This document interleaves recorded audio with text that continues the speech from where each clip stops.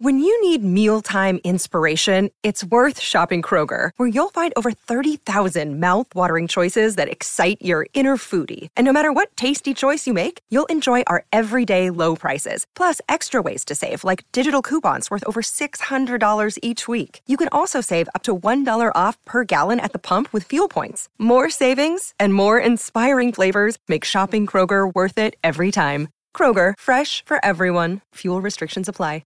Another day is here, and you're ready for it. What to wear? Check. Breakfast, lunch, and dinner? Check. Planning for what's next and how to save for it? That's where Bank of America can help. For your financial to-dos, Bank of America has experts ready to help get you closer to your goals. Get started at one of our local financial centers or 24/7 in our mobile banking app. Find a location near you at bankofamerica.com/talktous. What would you like the power to do? Mobile banking requires downloading the app and is only available for select devices. Message and data rates may apply. Bank of America N.A., member FDIC.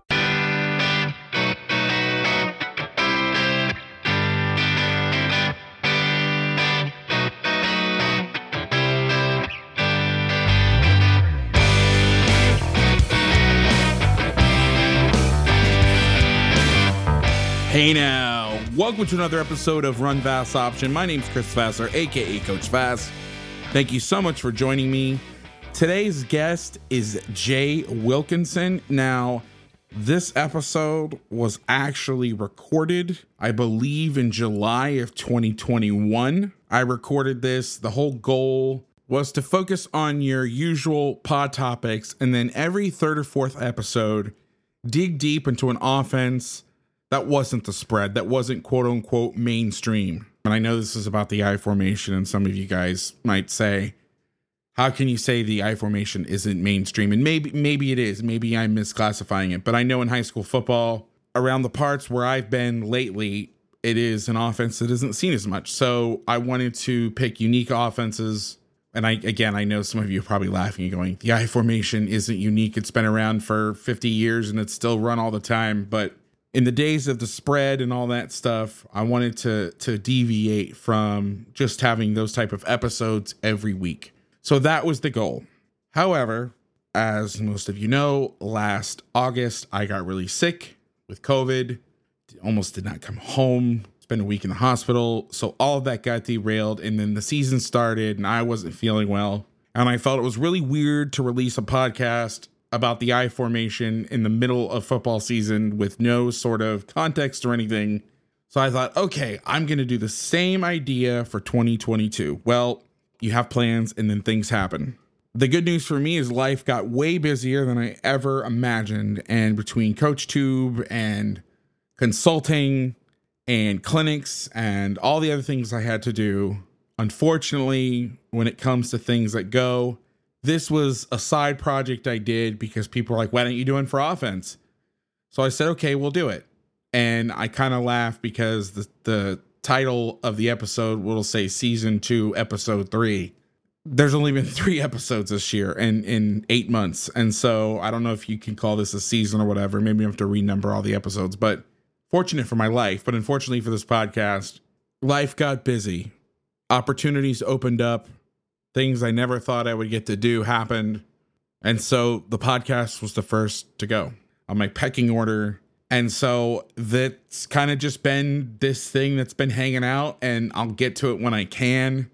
I like talking about offensive football. I had some really great guests for a podcast with only, I think this is like the 12th episode. I've had some home run hitters, but I want to keep it alive, but it will not be something that's scheduled. Hell, Make Defense Great Again, which was the flagship of what started this whole thing. I was only able to do 7 episodes in 8 months this year, which is crazy. Normally 7 episodes would be 2 months of content. So for 2023, I'm hoping to post more, but this will probably, unless something crazy happens, will be the last episode of 2022.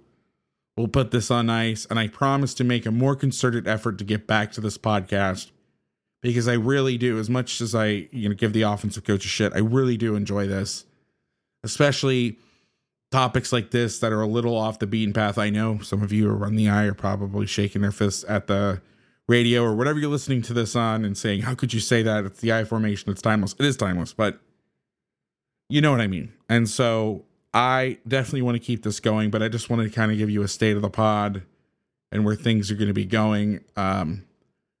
It's going to be all that I can do to get the defensive one out during the season, doing the Q&A pod. So just giving you an update on that, and then my life and where I've been the past 2 months. I got really sick again this year with COVID and some other things. So the last 2 months of my life, I've been not laid up. I've done a lot of work, but for a while my voice was shot. I couldn't even talk. So not really great to do a podcast when you cannot talk or you feel like your head's going to explode. But anyway, now, before we get in the episode, I want to talk about some things that I've been doing recently that involve defense. So you guys might be offensive coaches, you might be offensive coordinators, but if you're playing football or you're coaching football, you have defensive coordinators that you love in your life, or maybe you loathe, but you still need them to help win football games. So I've done a couple projects recently that will help your defense out, hopefully. Or if you're into studying how the other side does things, listen to this part. There's a lot of information here, so I'm going to try to make it as simple as possible so we can get into the podcast and you don't have to listen to me rattle on forever. First things first, my 2.5-year odyssey on creating a tight front package on CoachTube is almost completely finished. I'm doing the finishing touches on selecting the plays used for the video. As I mentioned, COVID kind of put everything on hold for a while, and the other sicknesses that I had. But if you go to bit.ly/tight front VAS, and remember, because we're football coaches, we spell tight TITE. Again, that's bit.ly/tight front VAS. There are 3 courses that are standing at about 9 hours now. When I add all the film, God, it's probably going to be, I don't want to put any promises, but it's going to be probably 15 to 20 hours on there. But I will say this, I've pulled about 300 clips that I'm going to be narrating in the clips as well, which is why this has taken so much time. I've left no stone unturned. I've watched every single tight front clip that Bama, LSU, Baylor, all those guys have run over the past, 7 years where the tight front was used, Georgia as well.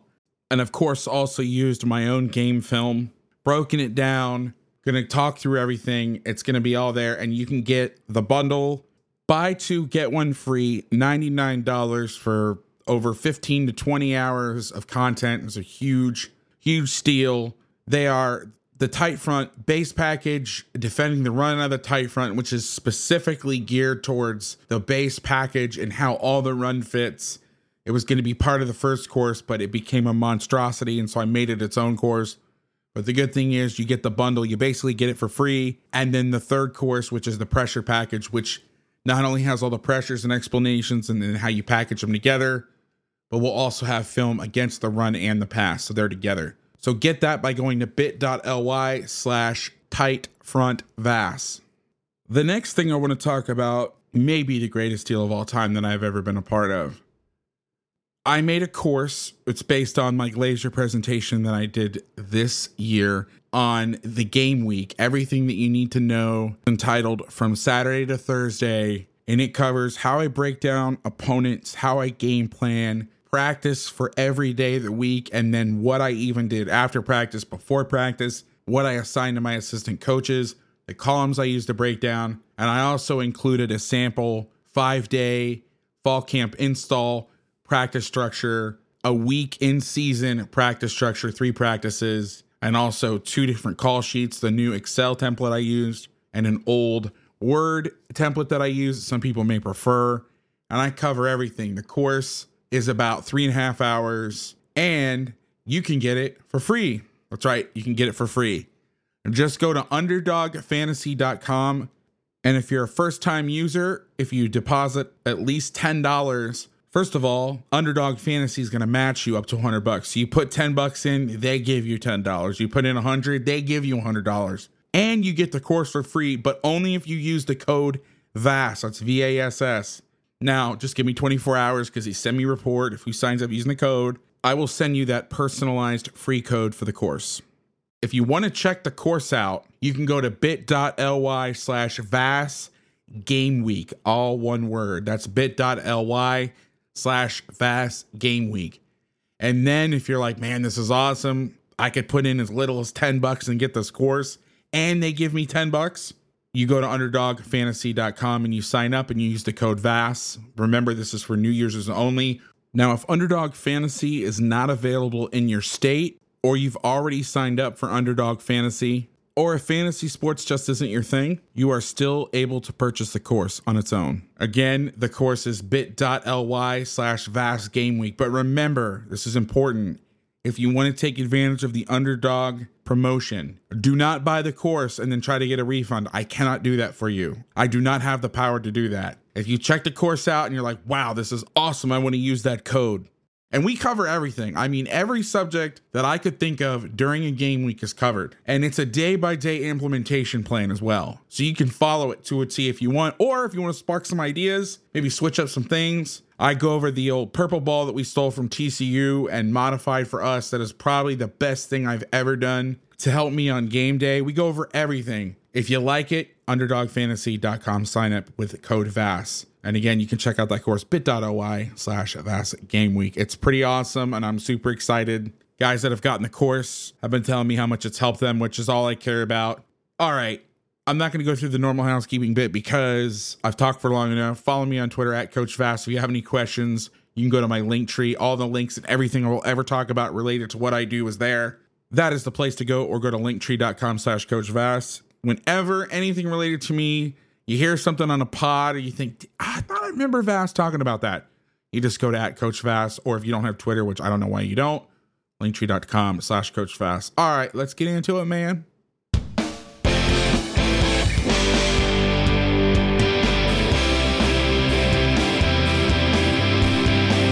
Let's get into it, man. My guest today is Jay Wilkinson, offensive coordinator and quarterback coach at Fayetteville High School in Fayetteville, Arkansas. Coach, welcome to the program. Awesome. Thanks for having me. I've really been looking forward to this, and learned a lot from the previous episodes, so hopefully I can chip in and maybe give somebody a few nuggets they can use this year.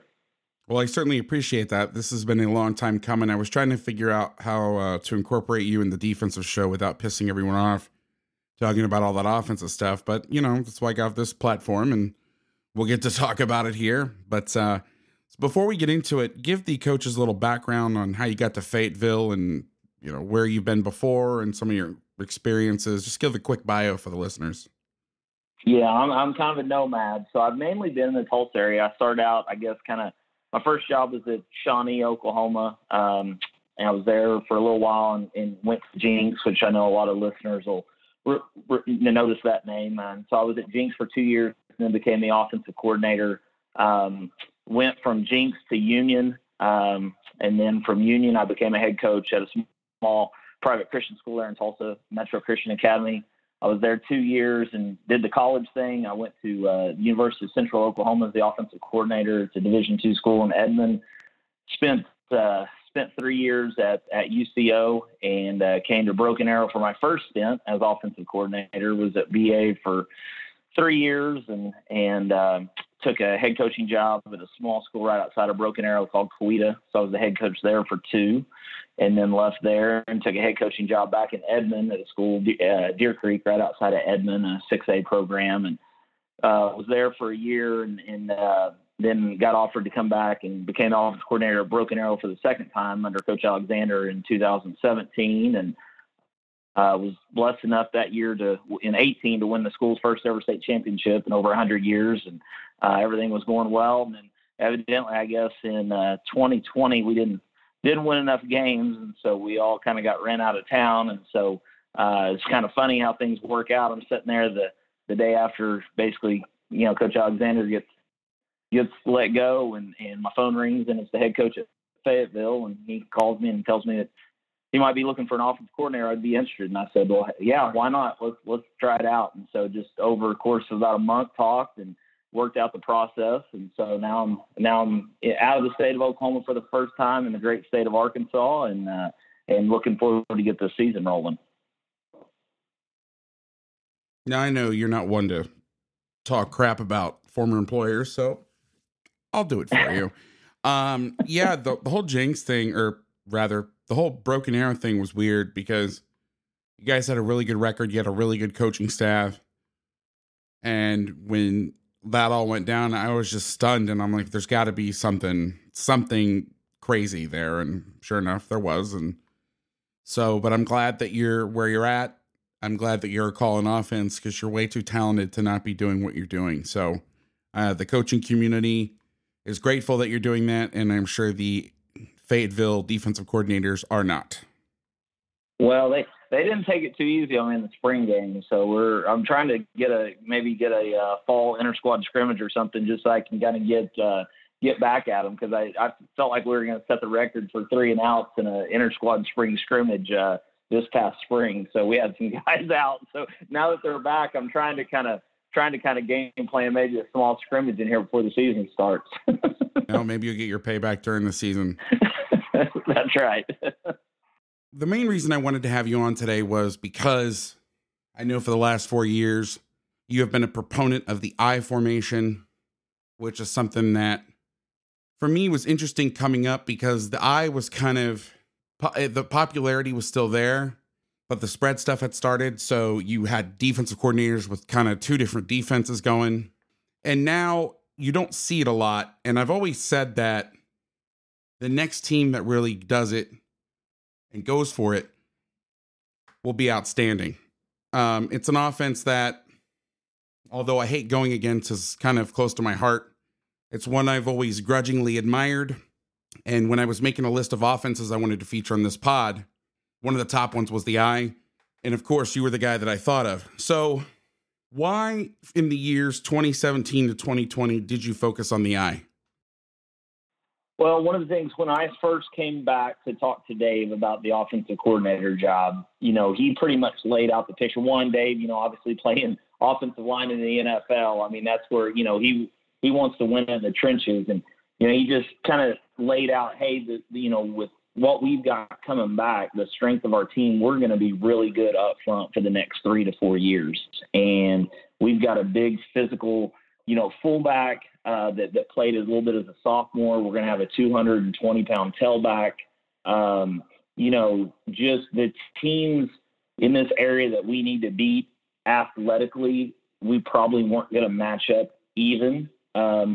And so, we needed to kind of find our niche. And, when I first kind of started calling offenses, in Oklahoma, in this area, it was a lot of heavier personnel. And so, we had kind of were one of the first ones to kind of spread the ball around, go no huddle, playing a lot of 10 personnel empty. And so we kind of were on the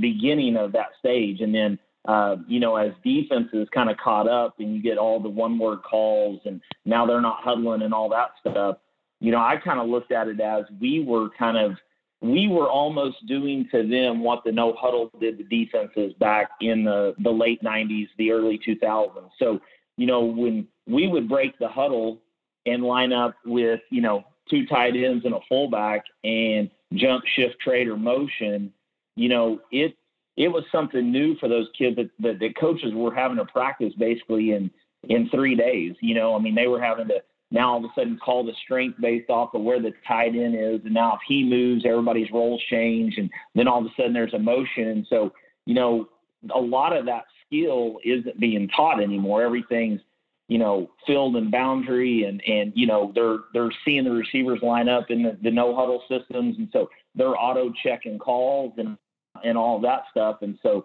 now we kind of got back to where, the defensive coordinators, guys like Adam Gaylor, Coach Fred over at Union, stuff like that, they weren't able just to see us line up and call.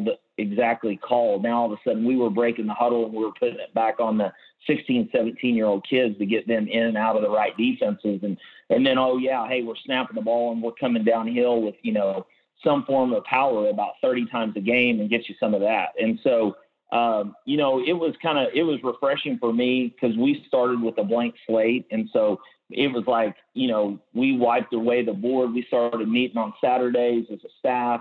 Hey, who do we want to talk to? We drove down to Rice because those guys had just gotten hired from Stanford, and me and Coach Alexander and Coach Harper hopped in a Suburban and drove to Houston and spent 2 days with those guys. And just through some of our relationships, looked at a bunch of North Dakota State film. And so, it was refreshing for me, but 2, I felt like it really gave us a little bit of an edge. It was kind of the way that we were going to win football games by by doing things just a little bit different and making it really hard on people, in that 3 or 4 days to get their kids prepared. And then, once you are prepared, you still have to take on these guys who are going to, hit you in the face 40, 50 times a game. Yeah, it's interesting to think about some of the things that I used to have to worry about that I didn't have to worry about towards the end of my time at Clovis. Well, we had to worry about because we saw some single wing, we saw some tight end based defenses, but a lot of guys now, they talk about their interchangeable defensive ends. They talk about their interchangeable interior linemen.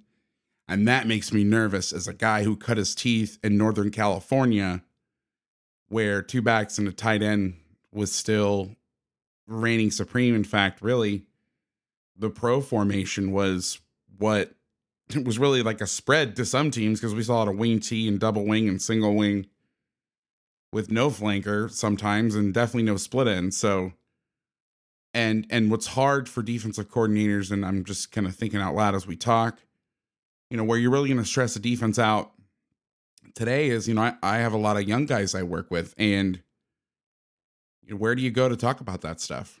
Where do you go to learn? And, you're going to be facing defenses like in the early 2000s that had an I formation defense with a spread package. You're going to be seeing the same thing. You're going to see teams that are built to beat the spread, their personnel, like you said. And then there's the trading, the motions, change of strength, unbalanced. And yeah, that some of that stuff like unbalances in the spread, but it doesn't stress you out like it did, at least for me. Like unbalanced at 11 personnel, I was like, all right, whatever. But 21, 22 personnel, that stuff can really get to you. So Yep, no doubt. I felt that, I was relieved. I've always said the hardest offense I ever had to game plan for was we played, really 2 of them. We played in Northern California.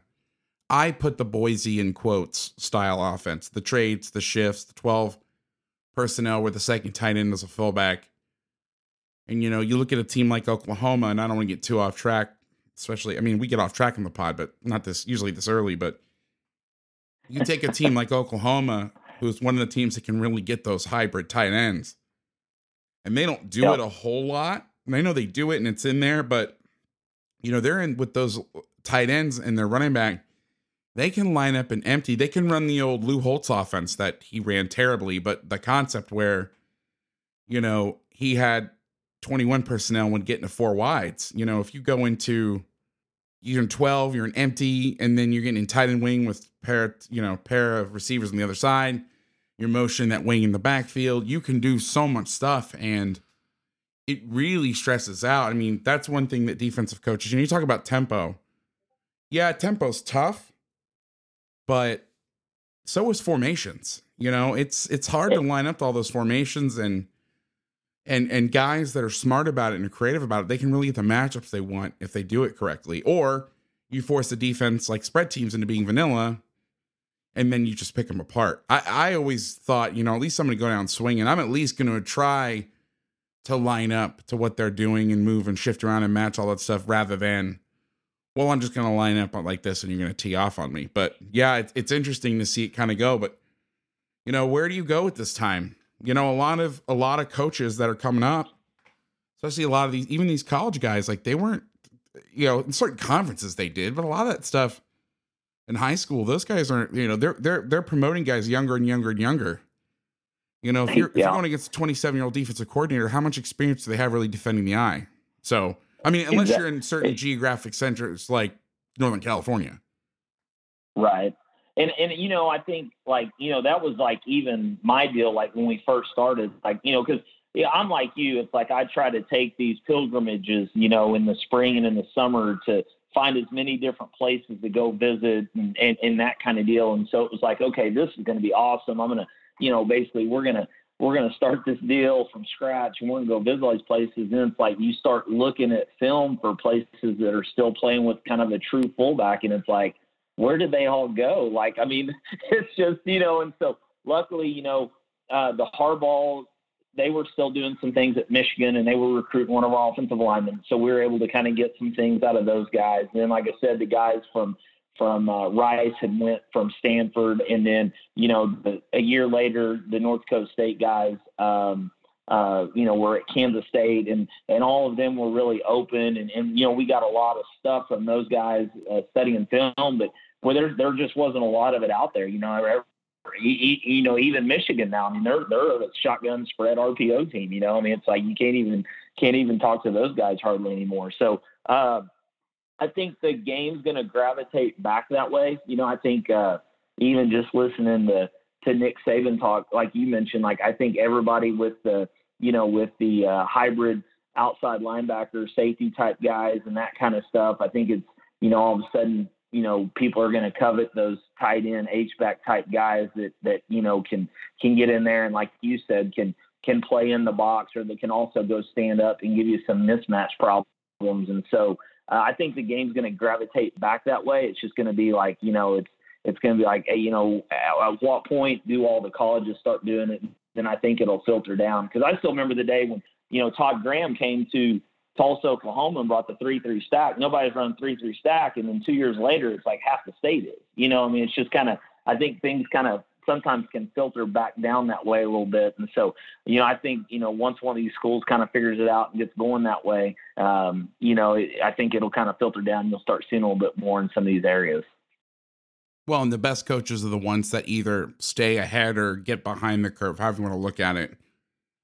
I don't really look at exactly as a curve so much as a cycle, but like, you watch Belichick. What was the playoffs a couple years ago? They went to the Super Bowl. Was it 2018 where they were running 21 personnel?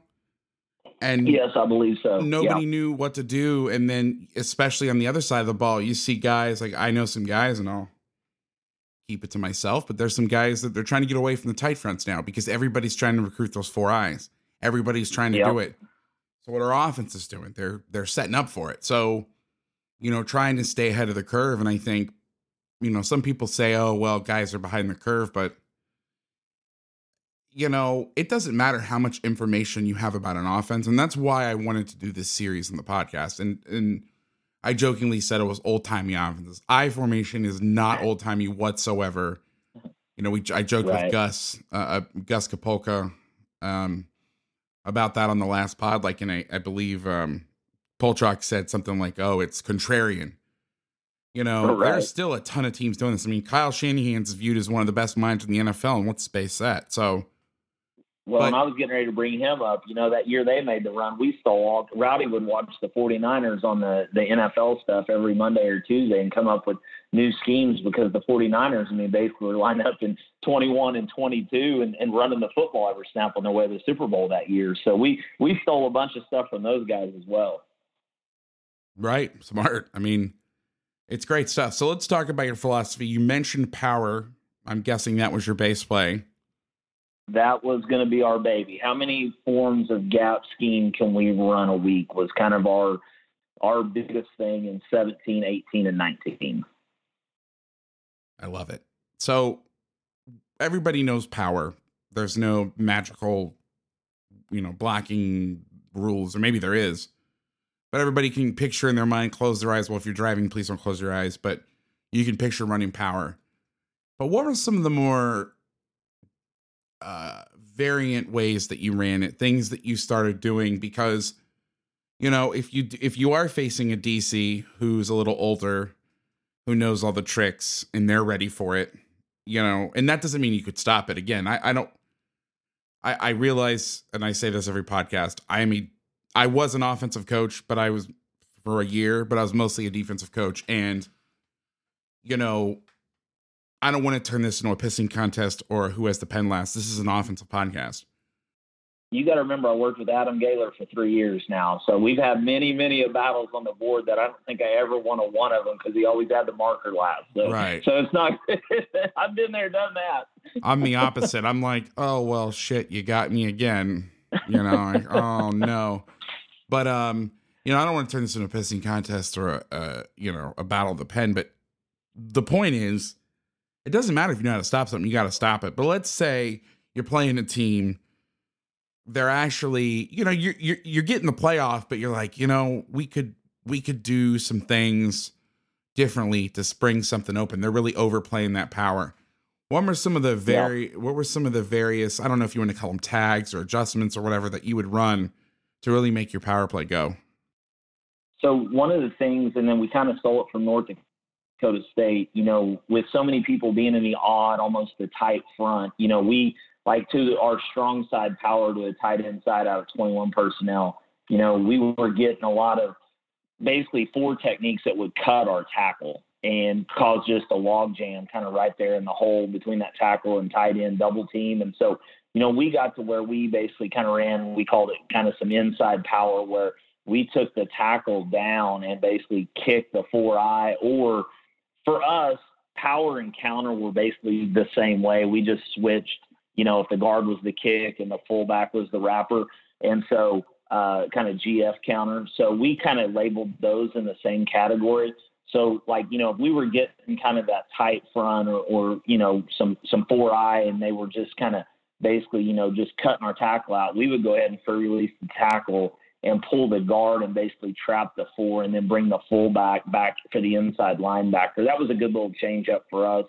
And then, I feel like, you've got to be able, we also were able to run weak side power. So for us, they were almost 2 different plays. It was depending on if we were running to the tight end or to the open inside. We kind of taught them with different plays, our offensive line, just in their numbering of linebackers and who they were working to.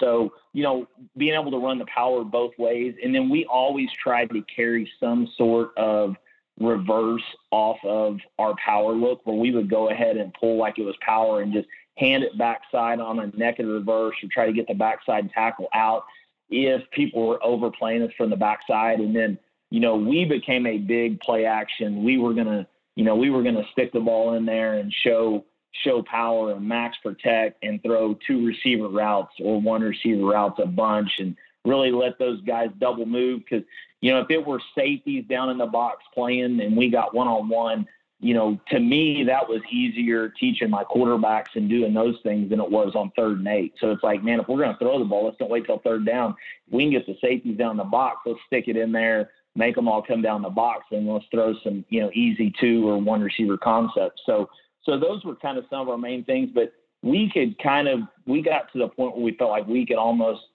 kick out anybody. The big thing for us on power, kind of going back to the original question too, was, our fullbacks and tight ends spent a lot of time with Coach Harper and Coach Broyles within the offensive line communication system. So those guys were always in the communication. So, if we were seeing a 6 technique or a 7 technique and a 4-man front that was giving us a lot of problems, we had various ways that, we could adjust how that blocking was, whether we were going to arc a 6 or we were going to go down a 6. We would even sometimes base a 6 if we had a bigger tight end and take our fullback inside, almost like a double swab with a guard. And so, I think that's one of the things that, I relied on Coach Harper a lot.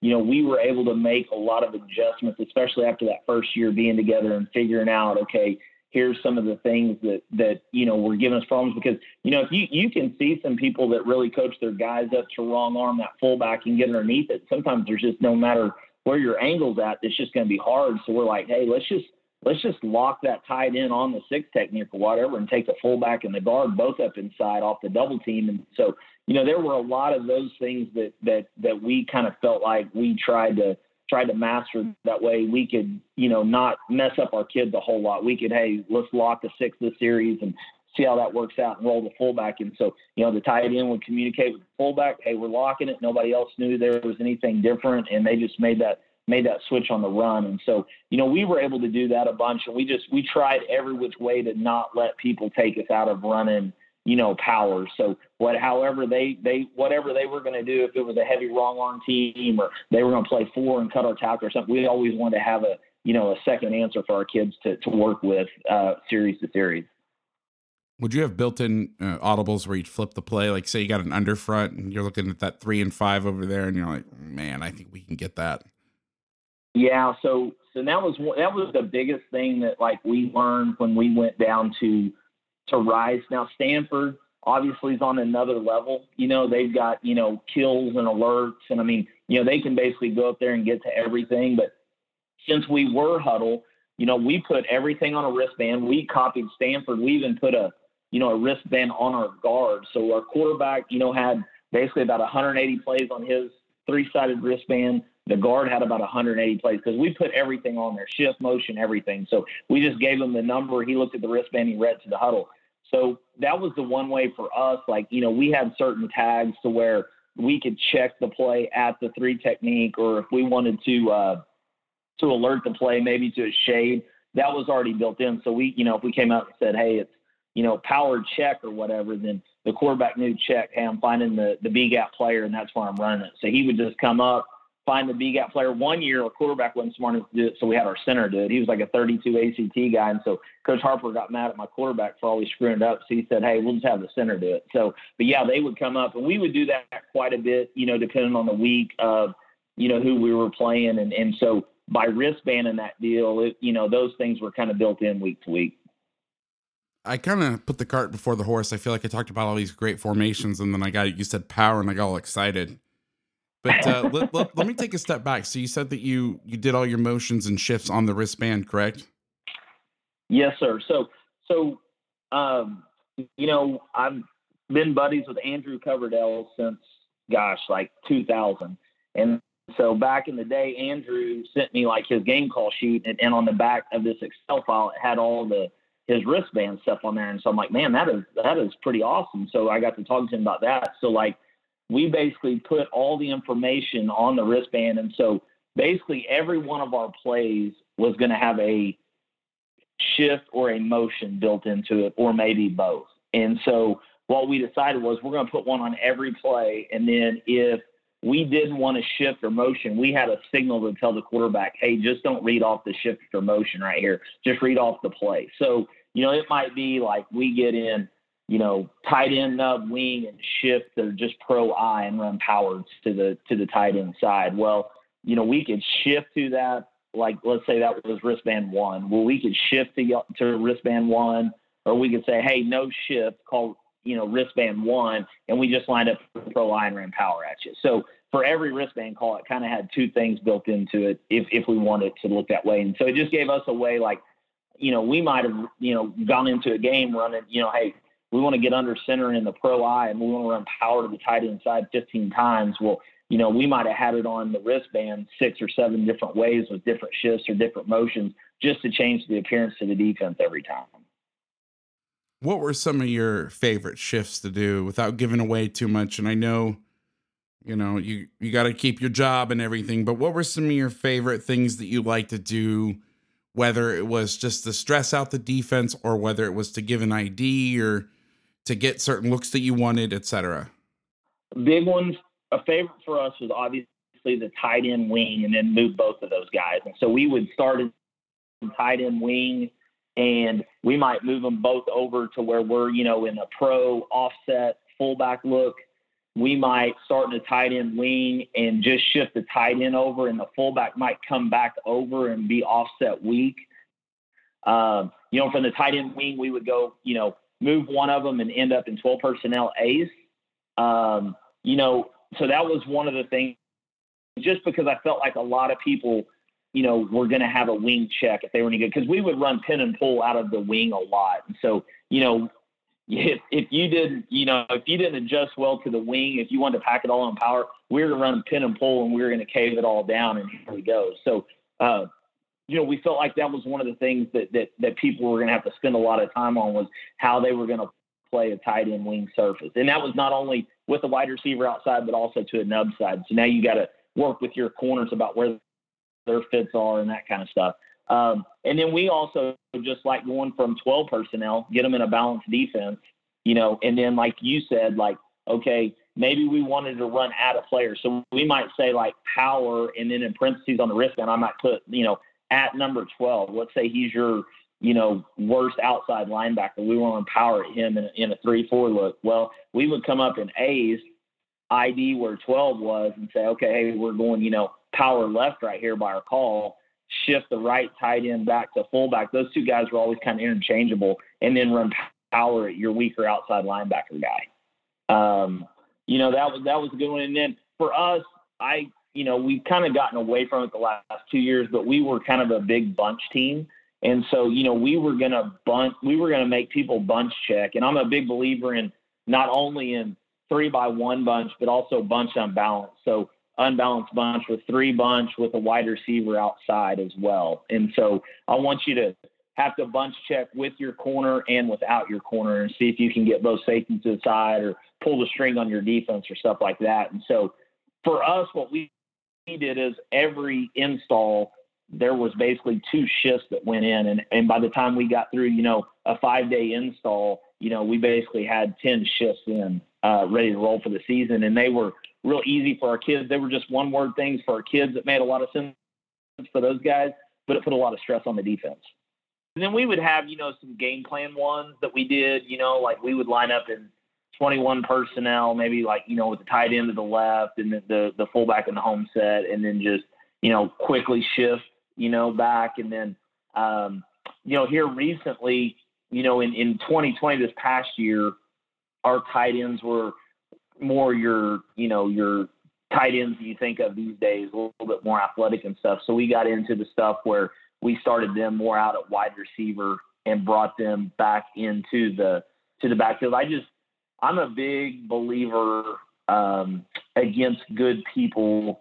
You've got to change the look of that core pre-snap. I don't think, it doesn't need to be like, I'm not a history guy, but I think like the whole, Revolutionary War Day where, hey, we're both going to walk up, and we're going to say fire and shoot each other and keep shooting each other. Like, I want to come out of the bushes and, ambush people. And so it's like, that was our way of doing it. Like, we never want to, let, like say Coach Fred or Coach Gaylor see where our tight end was and call the front from the sideline. We wanted them to always in the back of their mind think, crap, this ain't where he's going to end up. They're moving somewhere. So, and then put that on the, 16, 17, 18-year-old kid to get them in the right, run, stun or blitz or whatever that they might have. That's why, like, for us, it was, if it was just, hey, we're going to call the offense and we're going to let Adam or Coach Fred see what we're going to do and him call the defense, well, that wasn't very good for us, So it's like, how can our kids know exactly where we're going to end up and what we're doing, but it put it back into their kids' plate a little bit more. I feel like the pro style offense is more about attacking people rather than X's and O's. And I don't mean that.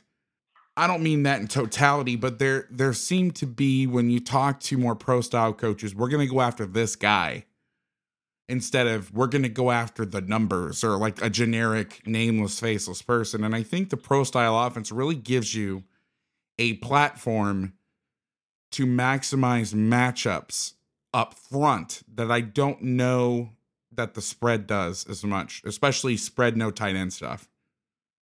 Right. And I think, when you start having 3, 4, maybe 5-man surfaces, now the way I don't think kids get the run fits like they used to back in the day. I think in the spread, the way people maybe teach run fits, you're not having to, maybe fit a kick and a swab and borrow an extra body from, are you borrowing that guy from the front side or the back side? And so again, I kind of go back to, our goal was, for them to go out there on Monday and have Monday, Tuesday, and Wednesday basically to try to get ready. And so it wasn't just, hey, we're going to hop in pro I and run power. It was, you've got to formation wreck all these stinking things, and I heard a long time ago, in the run game, I think you got to have counters to everything, but you've also got to be able to run the ball in all the different gaps. I think you can't, you've got to have some perimeter runs, and you've got to be able to attack an open A gap and an open B gap and a C gap. You've got to have those runs so that, if you do play a war daddy that's a 3 technique and crap, maybe you can't even double his butt out of there, you better be able to attack it either on the perimeter or the A gap or somewhere else, and so I think that's where the beauty of what we were able to do, especially those first 3 years was, we were able to really figure out the counter moves to what people were going to do to try to stop us. I think that's when you really kind of feel like your system is where it's at. It's no different than you defensive guys. You guys are going to line up and call a defense, knowing kind of where your weaknesses are. But if you start to get exposed, what's your counter move? You better have something to go to in your bag of tricks, or it's going to be a long night, you know? And so I feel like that's where we were really all on the same page and really kind of evolved offensively, was we were able to go out on a Friday night and make really quick adjustments and all be on the same page as far as, okay, they're doing this, we need to do this. And, you know, my other thing was the wristband deal and huddling allowed us to get ourselves in and out of bad plays with young kids at quarterback, because I was able to put it on the wristband. Like if we had a power called and, you know, somebody came out and, you know, like we used to at Jinx, they used to call it split solid, like a 3-5-9 front. We didn't want to run it that way, that, you know, and we thought that was a possibility that we, you know, we could put, you know, kill the weak side power versus 3-5-9 on the wristband. And so now my quarterback, he didn't have to memorize it. He didn't have to be Andrew Luck. It's on the wristband. He sees it. He gets up there. Hey, it's 3-5-9. I'm killing it. We're running weak side power the other way. And it's like, you know, originally before the wristband stuff, I'm like, there's no way I could teach that to a 16-year-old kid. But now I'm like, man, he can read. He can see it. All he's got to do is say kill, and everybody knows we're going to weak power. Here we go. It's a party. So I feel like that was, you know, a huge benefit for us as well, was being able to get in and out of bad plays versus good people. It makes sense. I mean, there's a lot of that chess match, and I think that's what I miss. I mean, fronts nowadays, coaches carry only a few because you don't have to worry about those. And I know there's a lot of spread offenses, but I'm telling you, there is something about, maybe it's just me. Maybe it's just I'm full of crap and this is the way I think, and everybody that's going to listen to this is think I'm crazy, but there's something about even 11 personnel, 3x1, Y off. There's something different about when that guy's in the gun and even the pistol and when that guy's under center. Well, and what's funny is when you say that, so it's like we went to run a movement of play action naked this spring, you know, out of 11 personnel out of the shotgun. It's like, I mean, it was basically like a sack. Like nobody fell for the play action. I'm like, man, there is something about being under center and the quarterback showing that football on all of our play action stuff. I mean, especially, you know, if you get good at hiding that football and the running back, you know, it makes it look like run. I mean, I'm telling you, you get 9 guys stuck up in the box real fast on that stuff. And it's, like I said, I mean, it's just, I think it's really tough if you're not seeing it to get ready in 3 or 4 days, especially if, you know, you're playing a bunch that's physical up front. And, you know, it's just, again, I kind of feel like a dinosaur. I remember when I first started, you know, the defense would kind of huddle up and they were all waiting until the offense broke the huddle and they'd find the tight end. Well, now nobody does that. So, I mean, when we were breaking the huddle, I mean, it was like a fire drill, those guys trying to figure out which side to be on and stuff. And, you know, there were a lot of times people would just wave the white flag after about 2 series and just say, the heck with it. We're going to line up right and left and do our best to adjust that way. And then it was like, okay, we got them.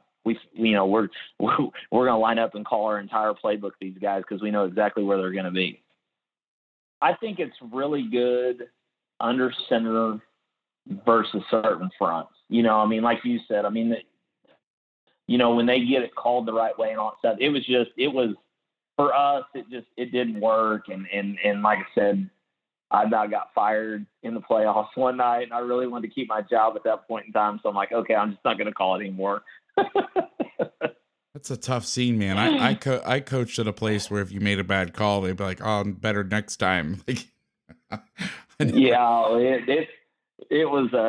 Coach said it kind of in a little bit of seriousness, but also joking manner. But it was, you know, Dave was awesome because it wasn't, you know, when he basically made a comment like that on the headset, you knew like, hey, don't call that, or hey, he wants me to call this play. So I got to where I could figure it out. A quick side story. I worked for Patrick Walsh, and I may have told this on another pod, but I worked for Patrick Walsh, who is one of the most honest, genuine people on the planet.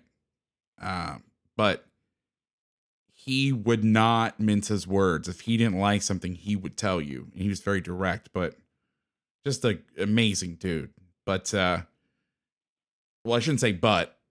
And in 5 years for working, or in 5 years working for him, he gave me as much freedom as humanly possible. Like, I don't think he could have done anything else to give me more freedom on the defensive side of the ball. I mean, he would ask questions, but he would never make me explain stuff as a way to like put stuff in or like a trial run.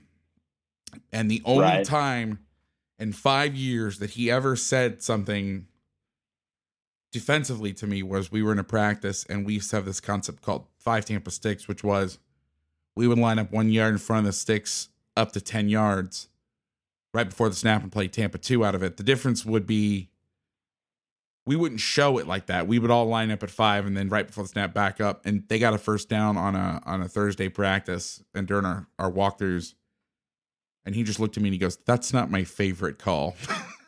And that was his way of like, and I was just like, okay. And I don't know if we ever ran it again. I think I actually that might've been the last time I ever called that coverage, because I was like, wow, he actually, and that he was like really nice about it. And if I would have said to him, "Patrick, we didn't get it right there, but I can fix it. I believe in it. Like, just give me another chance." I'm like, absolutely. But that was kind of like the sign that like, man, this guy hasn't said anything like that remotely to. And he was hands-on. Like, he'd want to know what we were doing. I mean, he would just ask because he's the head coach and he deserves to know. But, I mean, he was super supportive and never was like, "No, you can't do that." Like, if I believed in something, he believed in me to get it done. But I'll never forget that him looking at me and go, "That's not my favorite call." But, so what were some of your other runs that you would get into? So we were, obviously we, would start out, and like I said, we kind of varied it from, if it were to the tight end or the open inside power. Counter would go in with that day. We would run, inside zone where, we could lock the backside and basically insert the fullback, on the backside linebacker. We always carried some form of outside zone, whether it was kind of the new mid zone or wide zone type stuff, or just true outside, hey, everybody, turn and go. I'm a huge fan of pin and pull. I love pin and pull, especially like when you've got heavier people and you can get in some of that tight end wing type stuff. And so, we were able to do that. And then, I probably didn't do it enough, but we kind of dabbled a little bit, when Matt Canada had the one good year, we would tag a lot of that stuff with the one good year. Well, I'm not a fan. The one year I shouldn't say that. The one year he blew up, when he was before he went to LSU. I studied a lot of the jet stuff, and so we got to where we could, obviously being under center and with that stuff, we got to where we could bring the jet and honestly.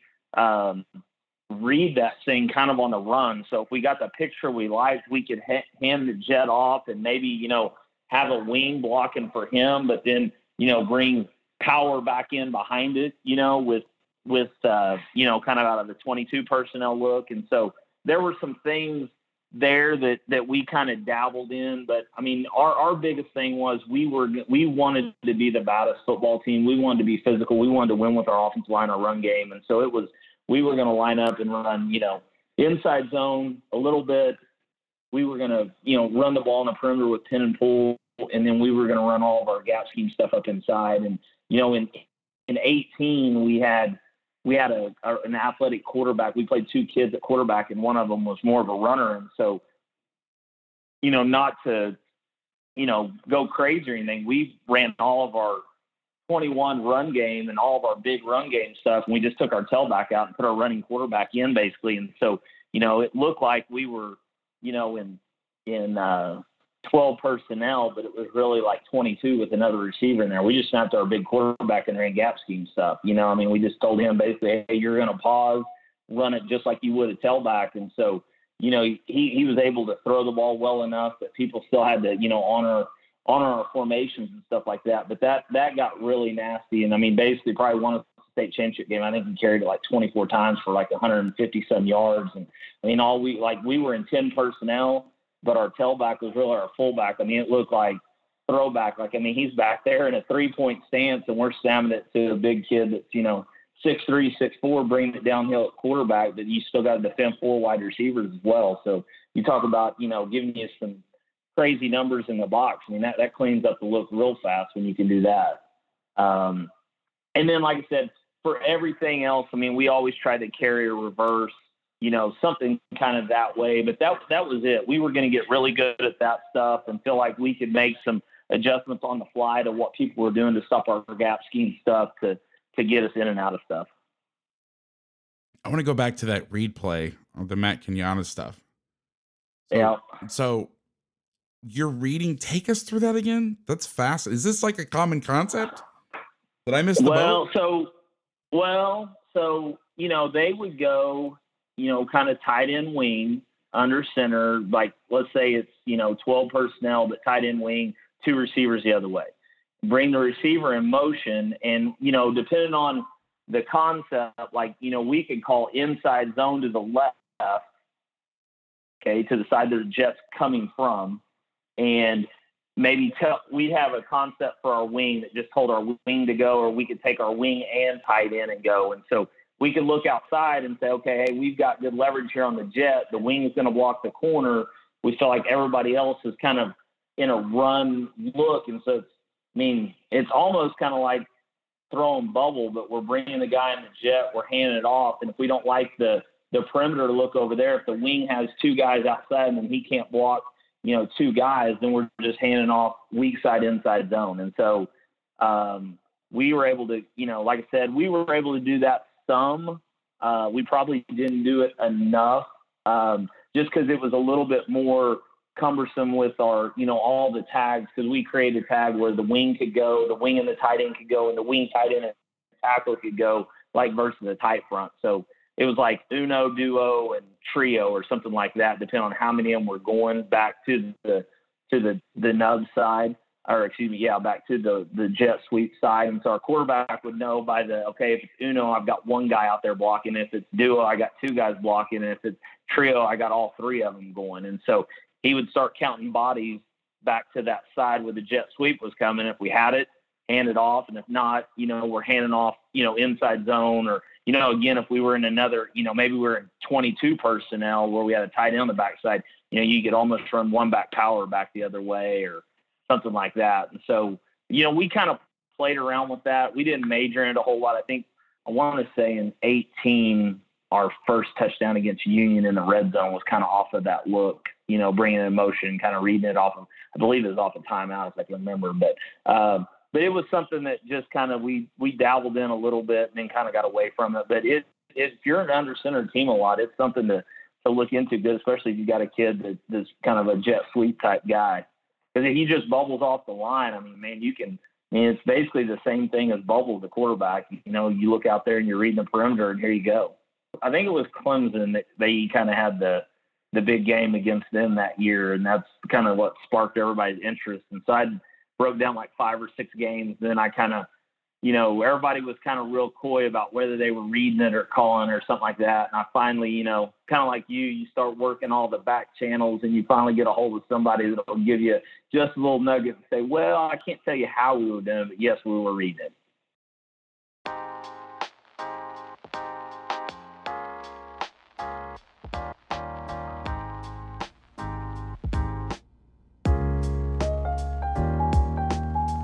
Make Defense Great Again is sponsored by Huddle.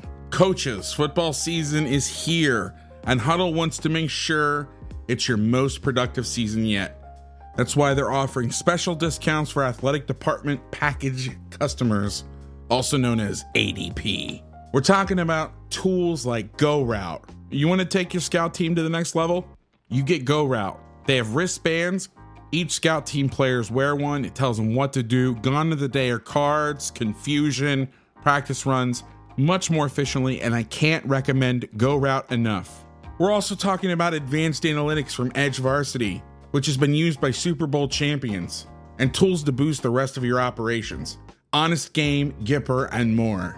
Check back regularly with Huddle for new offers, but in the meantime, want to earn at least $5,000 through live streaming this season? Of course you do. Check out Huddle's Every Play Earn 5K promotion in conjunction with its newest member of the family, Blue Frame. That's right, you can earn $5,000 this year by streaming with Huddle and Blue Frame. Learn more about this promotion at huddle.com/everyplay. And have you checked out new Huddle yet? This is the future of Huddle, and it supercharges the way you scout your opponents and yourself. Instant tendency breakdowns, data entry on the fly, is simple, group texting in the app, and much, much more. Put it this way, folks, I've been consulting Huddle on this new experience for the last several years. When they first walked me through how it was going to work, the very first words out of my mouth were, "It's that fast." Gone are the days of running a report, then changing data, then having to run the report again. The great thing about new Huddle, the reports are living, breathing things that exist right next to where you are. You change a column of data, and it's instantly reflected in the reports. It's awesome. It's the real deal. Log in today and opt in, and have fun uncovering what your opponent's been missing.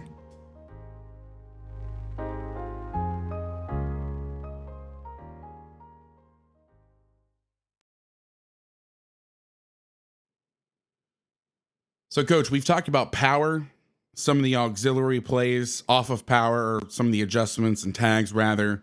We've talked briefly about pin pull.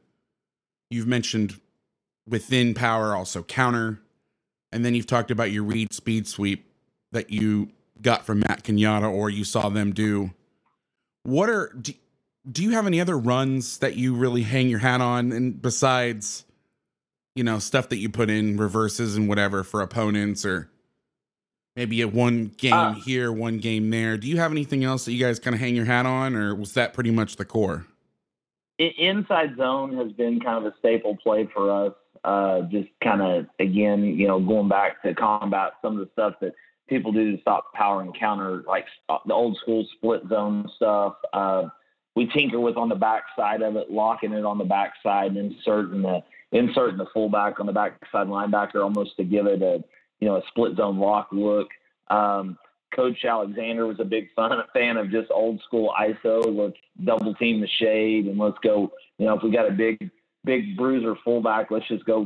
Put two screws on the play side linebacker, and then off of that, when we went and visited Kansas State, they would run ISO to the 3 technique and base the 3, block back on the shade with the center, and fold the guard around for the backside linebacker, and ISO, A-gap ISO, the front side linebacker with the fullback. So we kind of got where that was kind of a little unique play for us against 4-man front teams, where we could just line up and call ISO, and it didn't matter what side it went to. It was we got it called to the shade side, then it was your normal ISO play. But if it was back to the 3 technique side, now we just sent the fullback in the A-gap. And again, we fold the guard around the center, and we base the 3. And so that was a nice little change up for us. And then, like you'd kind of mentioned, obviously off of most of our better plays, we built in reverses somehow, some way, whether it was, off of power look or something like that. And we tried to maintain the integrity of the play where it looked just like it. And a lot of times it was like a naked reverse. We may not pull anybody out there for it, but we wanted to show the defense that it was power or split zone or whatever, and then hand it off to a fast guy going back the other direction. Yeah, we actually played in a section final game where the team we were playing busted out that fold ISO play that you talked about. And it would have killed us because we were a 4-4 robber team, and it would have really hurt us, but they had decided to do it out of kingbacks or near eye, depending on what you call it. Yeah. And we just happened to, for that game plan, just by chance, we hadn't really done anything like this before. But because the only thing that they had coming back was tackle trap, and they had a really tough time trapping the nose. They weren't running counter out of the offset. They'd run it out of the eye, but not the offset. We did the old TCU slide concept. So we took our Mike, who was usually a 10, 30, 40 eye, kind of in that area, moved him to a 50. Our Will, who was a backside 30 to 10, moved him to the front side A. And we brought our weak safety. He was usually like 4x4 in there somewhere. And we moved him to stack the end. And we ended up building a lever spill lever defense. And so what was good is we had the angle. Our Mike was head up on the fullback. Our Will was in that A gap, and he was beating the guard because it would open up. Yeah. But again, that was pure luck. That wasn't any kind of genius move. They'd never run it before, and we had never run that front before. And it just so happened they decided to do it out of that set. Had they done it out of the eye, it would have given us problems. But I remember going, oh, man, did we get lucky here? Because that's a pain in the ass play. And I teams, we saw a lot of teams out in Northern California, a lot of 50 defense. And so teams would have completely different game plans. And then we didn't know we would get. There was 1-4-3 team in the area, but we were really the only 8-man front G defense. 4-4. We still called it the 4-4 at that time, 4-2-5, whatever you want to call it. And that was the hardest part about playing guys like you is, you have your plan versus the 50, you have your plan versus 4-3, you have your plan versus 4-4, 4-2-5, whatever you want to call it. And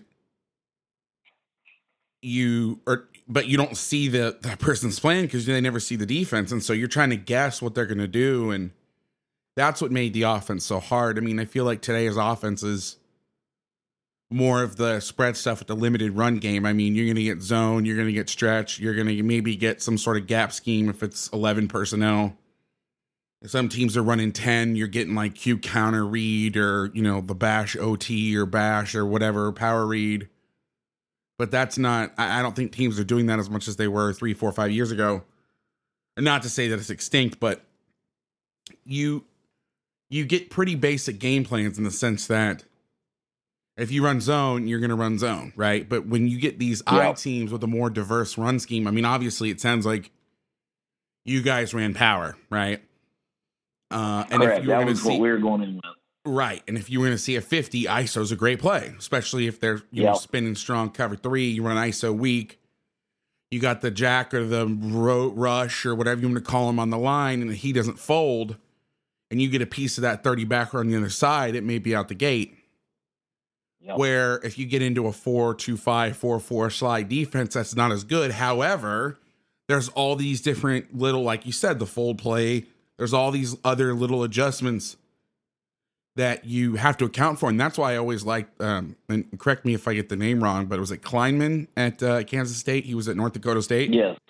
Yes. That's what I really loved about watching them and watching guys that run your type of offense is the little adjustments they make, the play within the play that they're making versus certain fronts. And I was fortunate enough to live within 15 minutes of Stanford for almost a decade. And so I got to see up close and personal those sort of adjustments. And that's why I think I've always liked the offenses. It's the game within the game. I feel like there's a real chess match with those kind of offenses. Not that there's not, and I know I've said this earlier in the pod, but not that there's not when they're spread, but I like the little adjustments, pulling certain guys or taking the fullback and moving them around. And I hate to see it, but I love to see it, if that makes sense. Like I hate seeing it versus me. I love seeing it versus someone else. Well, there's no doubt. And another one I guess I kind of failed to mention is, we always kind of a little play. We just kind of always carried more for goal line type stuff that fit in, like you said, if we saw a defensive adjustment, but was just the G lead play, the front side G where, now the tight end and tackle can really get a good double and we can go kick that stand up 9 out there and lead the fullback through either for the safety or the play side linebacker, kind of depending on front we were getting. And so that was one that, again, we practice a lot in short yardage goal line looks where it's kind of an all down kick out front side play. But, there were times where, we might, if we were getting like a 4 technique that was really bogging us down, on power or something like that, then, we were able to front side G it, hit a little bit wider out there and kind of get out of, again, just kind of give us a different hold to attack, and so that was another one that we kind of carried every week as an auxiliary run. So when you ran G lead, what looks were you seeing that you were thinking, okay, we need G lead this week, or we want it because it's going to take advantage of this looks? The guys I knew that run the offense, G lead was a constraint play for certain teams where they didn't want to run power versus the 3-7 look. 3-7 40 backer or 40 I backer or 30 backer, whatever you want to call it. So they would put G lead in. But I've also heard some other guys, it wasn't so much to minimize damage, it was to take advantage of defenses. What were some of the things that you like to do it versus specific looks? One of the things was, we would see almost like the the 6-1 goal line look where it was almost like you get almost like a 3-5-9 over there. So it was really easy just to go down, pull kick out, take your fullback through, and know that, there's probably going to be a linebacker, safety, maybe both of them sitting there, but it gave us angles. And like I said, gave us a chance to kick out the 9 and kind of stick it, basically up in the C gap. And then, there were times like, if we saw odd that, people were playing a 4 technique and they were really slanting those guys in, or almost like now, the mint front stuff where it's a 4-eye where, power was just really hard to, just the angles, and there weren't really getting any double teams where, we could just take it down, take our tight end down inside for the play side linebacker, pull the guard, and now run, off that tackle's down block, essentially, take the fullback through and, reach everything up on the backside. And so those were kind of the 2 looks that we kind of concentrated on. Again, it wasn't something that, we were doing in the open field unless we were getting, an like I said, kind of that odd look with really, we liked it versus a 4 or a 4-eye in there where our tight end wasn't having to be the main guy on the block down. He was able to kind of chip through that guy to the tackle and then work up, because our tackles were a couple of our better football players there. And one of them obviously was an All-American. So like we ran it to his side quite a bit, because it's like, hey, he's going to handle a 4 technique. If you just give him a little nudge, tight end, you can work on up. And we've got a lot of bodies to that side. All right. That sounds like a hell of a run game. I like it. Well, obviously it's like anything else, when you've got we had good offensive line coaches. We had basically essentially 3 guys that played college football and 1 in the NFL that helped with our offensive line, and we had really good players. So anytime you got that combination, you should be pretty good at the run game. Sounds like a winning business model right there. So we're going to talk about the pass game. Now, most of the time, I like to start with drop back pass because those are your money passes, right? Right. But it's an I team. I got to talk about drop back pass all the time with the spread stuff. And I know you guys did it quite a bit, but I'm going to start with play action. Let's talk play action. Yep. Give me your top 3 play actions that you ran. What kind of formations you like to run them out of, and what you like to run them against.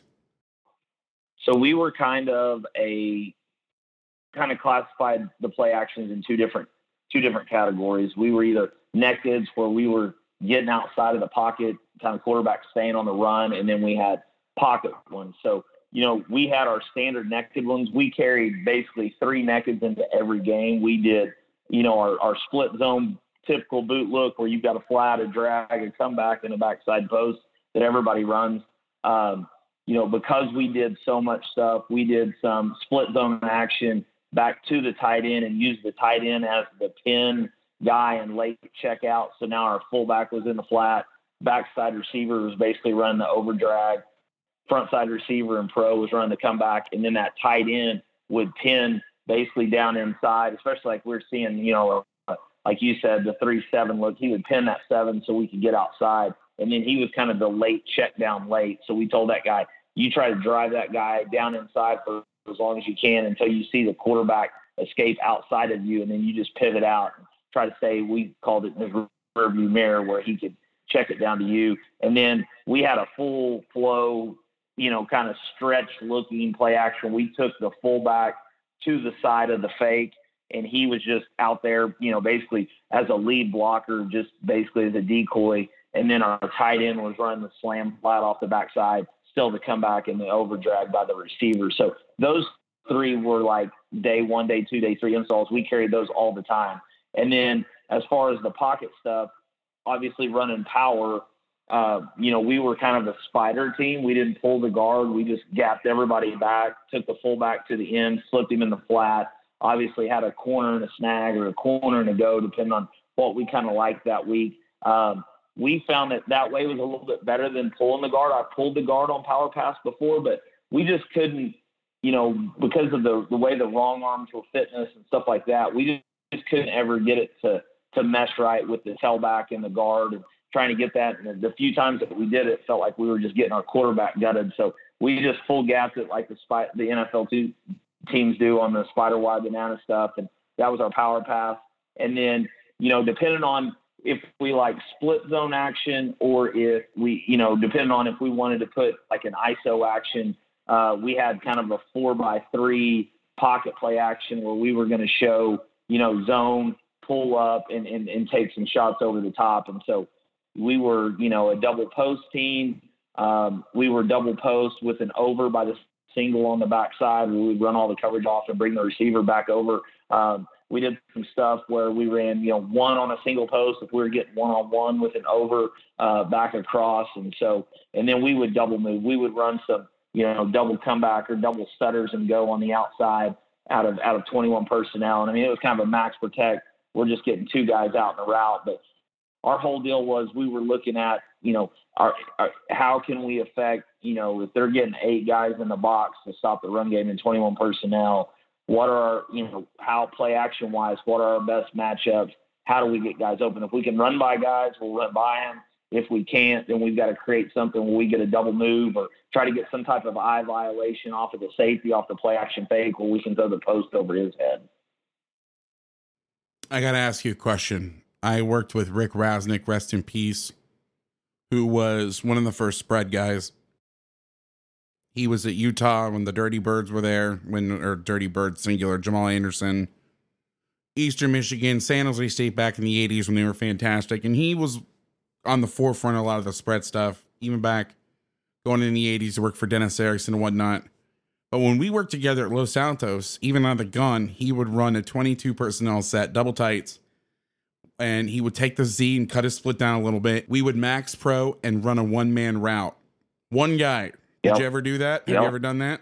Oh, absolutely. And that's what, I told people sometimes the best way to throw it is to pack everybody in there because, sometimes defensive coordinators can be creatures of habit, even if it were, an obvious passing situation. All of a sudden 22 personnel runs out on the field. They're going to match it up with their 22 personnel defense. And so, it's hard to get 2 over 1 a lot of times versus 21 or 22 personnel, and so we'd pack it all in the box and put our best guy out there and say, hey, this is the best look that we can get. And the great thing about it as a quarterback coach is like your quarterback really can't mess up the read on that look. I mean, it's all or nothing. So, but yeah, we would do that. And we kind of felt, the same way a lot of times out of 21 personnel, like split safety defenses when, we would get both safeties kind of down in there tight. We would stick it, in the tailback's gut and max protect and, throw really, a one receiver route with a complementary route to the other receiver. So it's kind of like, hey, we're taking the post or the post corner or the go ball or the stutter. And then we had the backside guy working an over route or something like that. So if it did become, for some reason, the safety were to get a jump on it and they ended up doubling the single guy, we had the receiver on the opposite side working back across to where that safety was vacating from. That's great stuff. How many touchdowns can you remember off the top of your head you threw off of that? In 18, probably about every touchdown pass we had that year was probably off some sort of play action. I mean, how many touchdowns did you throw with the one man route? Oh, I would say probably, within in 18 and 19, probably close to, I would say, 12, which would be quite a bit for us. But I mean, it was the guy's wide open. I mean, it's, you run the ball, Wow. you run the ball, you run the ball, you run the ball, and all of a sudden you stick it in there, and here goes the post, and the corner gets caught sleeping, and everybody else is 5 yards trying to tackle your 200-pound tailback, and it's like, just don't miss, quarterback. Just don't miss, and he's going to walk into the end zone. I tell you, I've talked about this game a lot. We played in a state championship game in 2017, but I haven't really talked about this part of it. I've talked about, if you ever listen to one of my pods, you've heard me talk about the mythical 6'8" receiver with 2,000 yards receiving. And they were in spread and we, did a bunch of stuff, but their goal line short yardage package is probably the hardest formation I've ever had to defend. I spent 3 hours on my board just trying to figure out how to line up to it, in the sense that we would cover everything and be sound. Don't expect to stop everything, but cover everything. And it's a really simple formation. But what they would do is they would put their number one receiver to the left. They would put their outside backer, D-end, who was going to A&M, had offers from Bama, freak of nature, as the left tight end. They would bring in a sixth lineman, put him as the right tight end. They'd put a sniffer over to the right, and they'd be in the pistol, I believe, with a tailback. And so, I think they've actually flipped their linemen. So they had, I'm trying to remember this, it's been a while, but basically you had two of the best freaks of nature athletes on one side to throw the ball. And that tight end was still a pretty good blocker. That DN rather was still a good blocker. And if you put too many people to that side, then they would just hammer you with power right. And it sounds so simple. And maybe it's one of those things that because I was in the moment, it was hard for me. And I ended up coming up with something that I liked, but maybe it's one of those things, when you're solving somebody else's problems, you can come with a really quick answer, but oh my God, it was so brutal. So brutal. And we played, it brings back memories. We played a team one time that had a really freak corner. And so it was kind of one of those deals where, like, hey, 22 personnel is a great look for us running the football, but, we can get one-on-one. And I'm going, well, guys, if they match up their best corner on our receiver, we can't win that matchup. And we're just not going to win. I mean, their corner's going, Division I, Power 5, and our wide receivers going, NAIA or maybe playing intramurals, somewhere. And so we came up with a plan that we lined up in the receiver in the backfield in a diamond look with our fullback and our tailback back behind. And we figured out, we just told him, hey, when the defense lines up, you're going to shift to the side away from the good corner. So if he lines up to our right, you shift out to the receiver on the left. And if he lines up on the left, you shift out to the right, and you're going to run a post. It doesn't matter where the play action goes. Quarterback, he's the only guy out there. And so as crazy as that sounds, we were actually able to hit that twice in one game, just lining up and shifting him away from their best corner. That's fantastic. I love that. But I'm like sitting there, it's one of those things where we've all been there. You're sitting there on a Sunday and you spend an hour trying to figure out a way to win. I'm like, let's just put him back here and shift him away. And it's everybody agrees on it. Took, an hour and a half to come up with that. It's, it sounds so simple now, but it's one of those things that you just, everybody's arguing about how to get him open. And it's like, hey, let's just put him in the backfield and shift him out. It's like, oh yeah, that'd work. Yeah. Just do that. Yeah, man, that's crazy. That's a crazy thing you got to deal with sometimes. And that's the fun part about high school football, is that you get situations where you have to be so creative because, and I understand at all levels of football, it's like this, but like somebody said, the worst backup quarterback in the NFL, the worst, is still better than so many people in the world. Right. But you get in high school, and this happened in semi-pro too, where, we played a guy, this isn't semi-pro football, we played a guy who was like Maurice Jones-Drews backup at UCLA, who had an injury that just he never could recover from. Then the NFL was like, we're good. And he ended up rehabbing and just playing for fun, and he was unfreaking real. And then I had guys on my semi-pro team who will remain nameless. They probably couldn't start for a varsity high school team. And they were grown men. Right. And so the talent disparity is so large that, again, even the worst starting NFL corner versus the best receiver is still, they're close. But, you get some of those disparities and it's just like, you have to do some crazy stuff.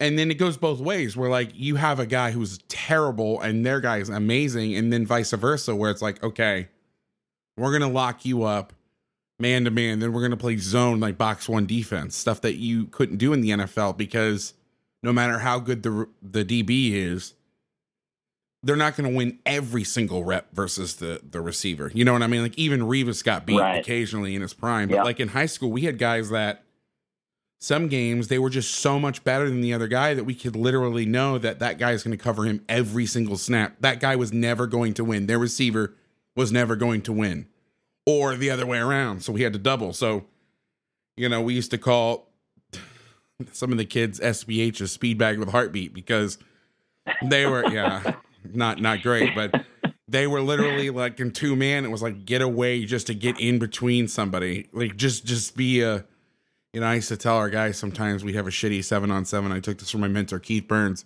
We would have played better defense if we had 7 strategically placed trash cans on the field. But yeah, no, I mean, that's the creativity that you have to have, and you have to think outside the box. And I think that's what makes what we do so much fun.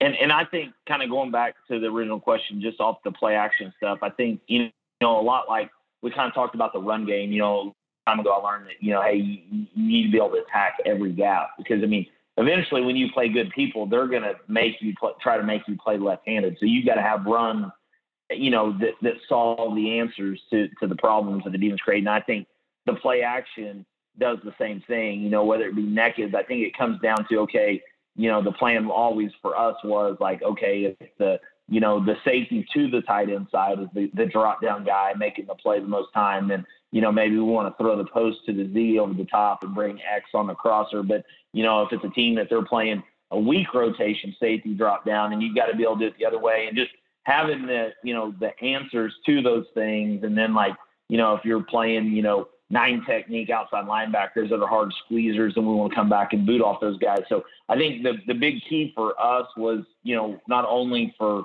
us to be on the same page as the coaching staff and be able to talk about, how we want to attack certain problems, but also, our quarterbacks understanding that, hey, if, the reason that we're probably calling this post over is because that safety's down, that's where the post is going to go. But, hey, it is high school football. If that guy, his backup's in and, he doesn't want to tackle our tailback and he's high, then, you've got the cross coming backside. And so I felt like, that was one of the things that, between, Rowdy and myself working through some stuff and our staff on the weekends, it was like we were able to kind of have a plan kind of for a little bit of everything so that, hey, if they do want to put 9 guys in the box and we call, stutter go outside, here's why we're doing it. Here's where the ball needs to go. Now, but again, it's high school football. They might double cover that guy for no apparent reason. So don't just throw it into 2 guys. Here's the auxiliary route and the secondary route off of it. It's coming. Don't panic. Get back to that. And, if worse comes to worse, we throw the ball away and it's 2nd and 10. We can figure out a run that's going to work on 2nd and 10. Yeah, absolutely. Now, let's talk drop back game. What are some of your, let's say top 3 again. I've been reading too many listicles. Top 3 passes to shred the opposing defense. What are your top 3 drop back concepts? And when do you like them? What formations, etc.? So, for us, kind of 2 categories again, kind of the, our quote unquote quick drop back stuff and normal drop back. So, quick game stuff, obviously with the tight end and fullback spacing is a really key deal for us. And so, that's a really good 1st and 10 kind of safe call. You can get into some bunched looks. So it kind of all the different looks that we get in with multiple fullbacks and tight end spacing has been good. And then it's a way for us to get, if we do get a one-on-one on the backside, either we call the route to the receiver, let the quarterback signal out there what he wants him to run. So, maybe we can take advantage of one-on-one and get a quick out or a fade stop or something like that on the backside. So spacing's been good for us. Obviously stick's one that, just the getting a little bit of a horizontal stretch off the linebacker look has been good. And then we've kind of always been kind of a snag team with the corner route with a replace and something in the flat. So those 3 have kind of been main staples. Those are always kind of our 3rd down and medium type calls. Those are going to be 3 that we're going to carry every week in that 3rd and 4 to 6 range. If we need a pass, we do it so much repetition that we feel like it gives our quarterback, answers to kind of everything that we're going to see. And then drop back buys, we've been, like I said, a little bit more of a shot team off our drop back stuff. We've been a big double post smash team. We've run some scissors and smash is kind of our, hey, if we're getting something funky, here's where we got to go with the football. Or if it's one high, that's where we're going to go with the football. But if we get the premium look that we want to take a shot off the double post or the scissors route.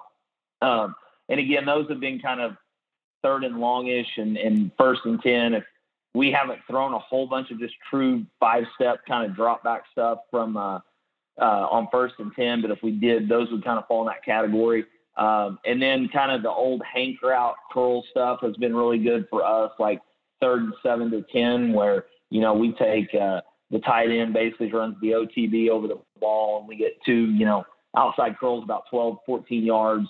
And then, the tailback and the fullback guys in the flat. So those combinations have been really good for us because we've also been able to adapt that into some of our 11 and 10 stuff when we do get into like some 2-minute or passing situations.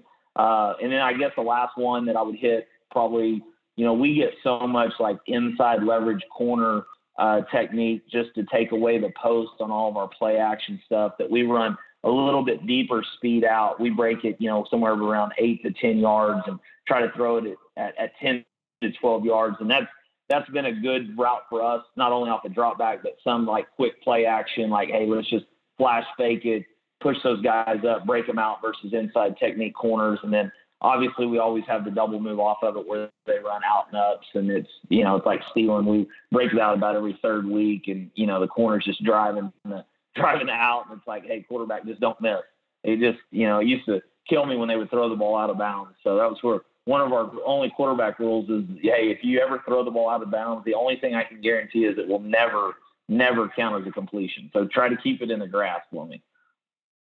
That's great stuff. I didn't realize for a second that you were going to do quick, then drop back. And so I was thinking long first, and then I was going to ask you about quick game.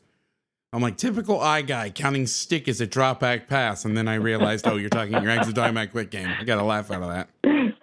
Yeah. I just, and again, the thing for those has been so good for us is just, they work out of every formation that we do, whether it's, tight end wing with the fullback, we put the wing on the spacing, and, the Y on the OTB and the fullback in the flat, and then the single or the bunch stuff. And it just, those things, obviously, the more carryover we can get into all of the different personnel families, the better. So we try not to have routes that are just 10 personnel routes or whatever. It's like we want to be able to carry it across all of our personnel groupings. That's smart. I was just thinking as you went through, like, man, if I coached offense, and I did, as I mentioned, for a year and helped out here and there, but if I had to be an offensive coordinator, what the hell would I choose pass-wise? It's so different, growing up defensively, having a mentor, you have a foundation you start with, you see it, in the NFL. I talked with somebody recently about this, about, these guys that get these jobs and they run the system that they know. But a guy like myself who started out on one side of the ball and then would switch over, like if I ever got a head coaching job, like what would I do on offense? And you hire a coordinator, but sometimes you can't find people, and you got to kind of put it all together and kind of lead the charge. And my God, I wouldn't even know where to begin. I would just I would call my 5 or 10 closest offensive compadres and be like, all right, rank your most versatile concepts 1 to 5, 1 to 10. And then I'm going to put it in an Excel doc and pick from there. Cause God knows how I would figure this all out, putting all this together. Well, there's no doubt. I remember the first time, when we were kind of going through an install way back at Jinx out of heavier personnel, it was like I saw an Andrew Coverdale PowerPoint, and I reached out to him and I'm like, hey, talk to me through this spacing thing. Like, I'm seeing you do it out of all these things. And so, it just, you saw it on film, 49ers doing it, different people doing it, but it was just, like you mentioned, it's so good to have those people as sounding boards, because it's like, he took me through all the problem areas and exactly how they taught it. And, it's so good to have people like that in your corner, because if you don't, it's like, man, here's what I think I'm doing. And then all of a sudden, 6 months later, you see it at a clinic or something. You're like, oh, I was teaching that all wrong. Gosh, I can't believe that. I'm such an idiot. It happens. I mean, one of the greatest things about this podcast when I started on with who was getting to know some of the guests and things was I could reach out to them in heat of moment situations for answers. I mean, being able to reach into that Rolodex, so to speak, it probably shouldn't even use that analogy anymore. Probably nobody knows what the hell I'm talking about, but reaching in your contacts, there you go. Reaching into your contacts, right. Being able to hit people up and say, hey man, what do I do here? Like, I'm help. It goes a long way. And for young guys that are listening, I get this question a lot. This is my quick public service announcement, and then we're going to wrap this up so I can stop holding you hostage. But young guys ask me all the time, like, what should I do? Who should I learn from? Pick a style of football that you like that's versatile. Also, when you're evaluating this, think about standing the test of time. I wouldn't go with something that's a huge fad if that person hasn't had success before, or something that you know is going to kind of go out of style soon, because as soon as defense is figured out, it's kind of shallow. It's not real deep, where once the defense gets that one answer, you're kind of screwed. Like, the offense you run has stood the test of time. It's still effective. Right. But mostly I would say people stopped running it, not because the spread is better, but it's easier to find wide receivers than tight ends on the whole, in general. Right. Now, I used to coach Gilroy High School. The next school over, at the time, the next school over was Hollister. They couldn't find receivers, fast receivers. Now, they had a couple, but they didn't have four. They had big, strong, tough kids, like big kids. So they were perfect for this style of offense, because they'd usually have one or two burners. They'd have big ass country tight ends and fullbacks. And that was the whole thing. Why, if you talk to the early spread guys, why'd you go to the spread? Well, I couldn't find the tight end. Look at the best teams in college football. What do they all have in common? I'm talking about year in, year out. They all have amazing tight ends. Look at Oklahoma. Hell, they got two. Yeah. And if you can find those guys, and, also for non-platoon teams, I know, or platoon teams, like, one of the advantages for us not using a tight end Sarah was I got all those guys on defense. And so that was what I was getting ready to say. I think that's part of it too, that you're on the offensive podcast. See, I blame the defensive guys. I heard Coach Lowe talk about your time there. I heard Coach Lowe talk about your time there. I think you guys steal all those guys for linebackers and DNs, and that's why we can't find them. Well, I got him that job, so I feel I don't feel bad at all about that. And Coach Lowe, I know, is going to listen. Shout out to Coach Lowe. But I literally feel no remorse for that at all. What he didn't tell you is, what he didn't tell you was I would always offer him up. But then every time they'd be like, I think we're going to put 11 personnel package. I'm like, well, I had no problem with them using them. But I didn't think it was going to be the main thing on offense. I'm like, all right, what are we really going to get out of this? We run the double wing, so we have a run offense. We have 10 personnel. This guy is obviously a linebacker. Like, we're talking like linebacker of the year. We had a Will linebacker that won player of the year on defense.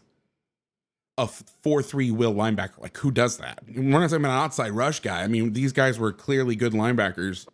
And we only played with two. It wasn't like we were running a 3-4. I'm like, y'all, listen, I'm just the defensive coordinator, but and the head coach pretty much deferred to me on this. But I'm like, you better use them or lose them, kind of a deal. But yeah, I mean, it also made our team better, because what's good if you're not going to use that guy all the time? A guy that can play is going to spend half his practice to play 25% of a game. Yeah. Is that really worth it? But whatever. He's always. You guys are always going to complain about everything. I'm just kidding. One of the things that was good, that was kind of in place when I got to Broken Arrow, was we would take young, like, kids that were going to be sophomores, that were linebackers that maybe weren't going to be in the 2 deep, their sophomore year. We knew they were going to be really good players, but we would take those guys earlier in their career and train them up at fullback and tight end.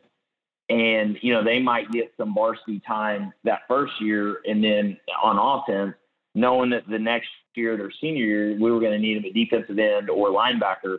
But because they had kind of spent a year in the offense, they were able to kind of be our two-way guys like you're talking about, but they didn't require a lot of offensive practice time, because it's like, hey, as a sophomore, they ran two-back power, 20 times a day.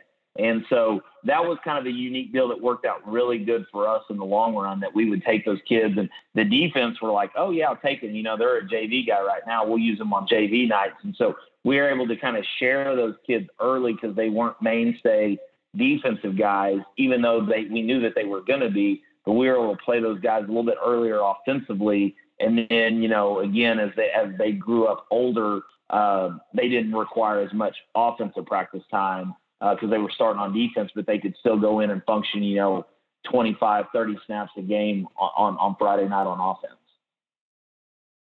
Yeah. I don't feel bad about taking all those guys. I was thinking about it while you're answering. I'm like, I don't feel bad. No, but when I went to Clovis, I knew that was going to be a huge part of our offense, was using tight ends. And it also depends on what the kid can do, and their desire. Like, we can sit here and say all the time, oh, the kids are going to play what we tell them to. And of course, like, I'm thinking of James Altman, who was our inside linebacker. He would have loved to play tight end, but he loved playing linebacker. When I was at Clovis, we had a tight end. We had 2 tight ends that were very, very good tight ends, and they would have lined up on defense for us, but it wasn't really, they had the body type for it, but they were just more offensive guys. They were really good, and they were really good at what they did. And I remember some of our assistants at Clovis being like, well, we can grab those kids. I'm like, why? Why grab them? Well, we need some depth. I'm like, sure, for depth in a pinch, but like, if they're both in the game, we're going to be playing vanilla defense. So work them in technique, but like, they don't particularly want to play DN. They like me. They like you, I think. They like me, though. So they'll play for me if I ask them. Right. But it's not where their heart is. Like, I'm big on that. If a kid's heart's not into something, they're not going to be as good as if they are. And so it was one of those deals. They were great on offense. They weren't great on defense. We had better players on defense. Now, if they had been the 2 best DNs, then we would have probably had to work something out.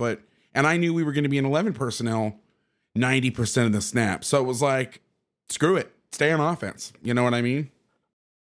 No doubt. And one of the things, too, that, we kind of got a little bit into that mold where, we just, we knew we needed tight ends, but just because of the way the drill work and stuff went, we would also cross-train, like, our centers and guards learned to basically play both. So we'd always try to get our guards where they were snapping the football just so we never got in a pinch. And then, a lot of our tacklers would also double out as tight ends. So that way when they work, their pods and groups and all that stuff, they could still work all the combos and kind of get both of them. And so, for a couple of years there, we played a lot of our tight ends were basically, our 3rd or 4th string or a young tackler or something like that. And that's how we were able to get them reps in practice and play on Friday night. And so, again, I think, Coach Harper did a lot of that stuff, training those guys and Coach Boyles. And, it helped us in the long run because we were able to kind of develop a series of tight ends, out of that look, but they were also interchangeable so they could go play tackle on JV night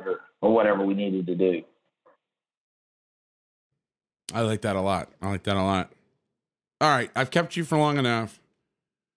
I'm going to wind this down. Coach, any other piece of your offense you want to kind of touch on before we get to the final question? We kind of talked about it a little bit, but I think, the big thing is I think one of the things that we learned, when we did the Kansas State visit was, I think there are times where you've got to have the ability to check the play. The quarterback's got to be able to check the play. And so one of the things that I felt like they did that we kind of learned a little bit of is, they kind of had buzzwords for like, the ISO play. If they wanted to run it at the A gap, they might call ISO and then have a code word at the end of it, whether it was, Bravo, if they wanted to run at the open B gap, or, Acer or something like that, if they wanted to run at the open A gap. So, instead of saying like ISO right, ISO left, they might say ISO Bravo. And that told the quarterback, that triggered his thinking, hey, I've got to check this to the B gap, and so I think that, and then I think you also need the ability, defenses, again, these guys, they study all the tendencies. I think you've got to have the ability to maybe check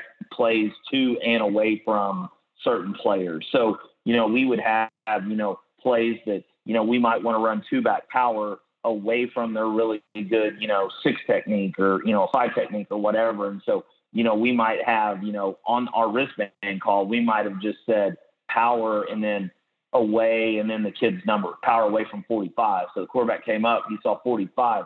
So I think, if anybody's kind of going to dabble in this stuff, I think being able to have that ability, and again, we were able to kind of create a system in there where it made it real easy on the quarterback. He wasn't having to memorize it week in and week out. It was like we gave him in the play call basically, hey, you're checking it at the open B gap or away from this player. That really helped us out a lot. And again, that was something we kind of learned on the fly from those guys at Kansas State. Yeah, I like that a lot. Okay, so let's get to the final question. It's a question I ask at the end of every podcast. Here's the scenario. It is the state championship game. Your first year in Arkansas. You make it to the state game. You're down by 2. You're driving the field. There's 11 seconds left. 4th and 9, 35-yard line going in. You've got 1 timeout, so you don't have to go for a Hail Mary, and you got a really good field goal kicker. But you're a little outside of the range. You want to try to get that first down, call the timeout, get the kicker on, and win. Okay? All things being equal, meaning you don't have some crazy-ass receiver that you can just throw a fade up to, and they don't have a guy that's going to lock one of your guys down no matter what. And I know I give this hypothetical. I don't want to give a situation where there's some freak in nature. We just throw that guy. Okay, well, yeah, if you got Randy Moss, throw a curl to him or whatever the coverage is. Right. If they play outside, run a curl. If they play inside, throw a comeback, whatever. Just get the ball to him, whatever. But that's that defeats the whole purpose of this question, to see like the style of the personality of the coach. But in that situation, what's your go-to? What are you going to call? Well, I'm going to kind of cheat here. This kind of came up in the state championship game in 2018. I like it. I like real world applications better than fantasy land. It's not cheating at all. I'd like to ask this question to everybody, but not everybody's been there. Now the way it happened was a little bit different. We were, I can't remember where we were at in the game. I want to say we were either up 1 or down 1, and it was 3rd down, and we threw an incompletion, and so it's like 4th and 8, 4th and 9, about that same range. So I'm thinking, I think we were up 1, so I'm thinking Coach Alexander is going to, hey, we're going to punt this thing, play great defense, and win the game. And so my mind's down to the iPad, and all of a sudden, like, I don't hear punt team or anything like that. And so I kind of look up, and we're just kind of at a standstill. And so I go, hey, Coach A, what do you want to do here? And he's like, well, I'd like to get a first down. And so, I mean, like, the play clock's running. Like, I mean, I'm thinking we're punting, play clock's running. And so it's like, we jump in 3-by-1, 6-man protection. We go 4 vertical, because I'm anticipating they're going to play some sort of poach coverage, and we're going to get one-on-one with our receiver versus their corner. And in our 4 vertical, we read it on the run. So if the corner's soft, we're going to fall out past the sticks and throw the comeback. If we can win over the top, we're going to take it deep, and we're going to take our best receiver one-on-one into the boundary. And so I'm anticipating that. Well, they come out and they cloud the boundary. And so the kid that we have at number 3 basically running the cross seam is a kid who's only caught 1 ball the entire year. And I know right now when we snap the ball, I know that's where the ball is going, because I see the safety come off the hash and cloud over the number 1 receiver, the boundary. And all I'm thinking is, we're going to throw the ball in the most important game of the year to a kid who's caught 1 football all year. And so we drop back and we throw it like we had been practicing, which we did. We practiced it, but it looked like he was our go-to receiver. I mean, he catches the ball over the Mike linebacker who, is underneath the route and catches it. And so we catch it and convert. Of course, everybody goes crazy. And Dave goes, well, if I know we were going to throw the ball to that guy, I probably would have punted. So, I guess to answer your question, I think that route has a lot of, different things. It's a 6-man protection. So, it gives us some decent answers up front in the protection of things. And then, like I said, at a 3-by-1, we can look to the one-on-one in the boundary. If we were to get 1 high, we can play the 2 seams. And I think it gives us a lot of different answers. And our quarterback would probably be the most comfortable with that route in that situation, getting the ball out of his hands. That is an absolutely fantastic answer. Thank you so much for that. That is great.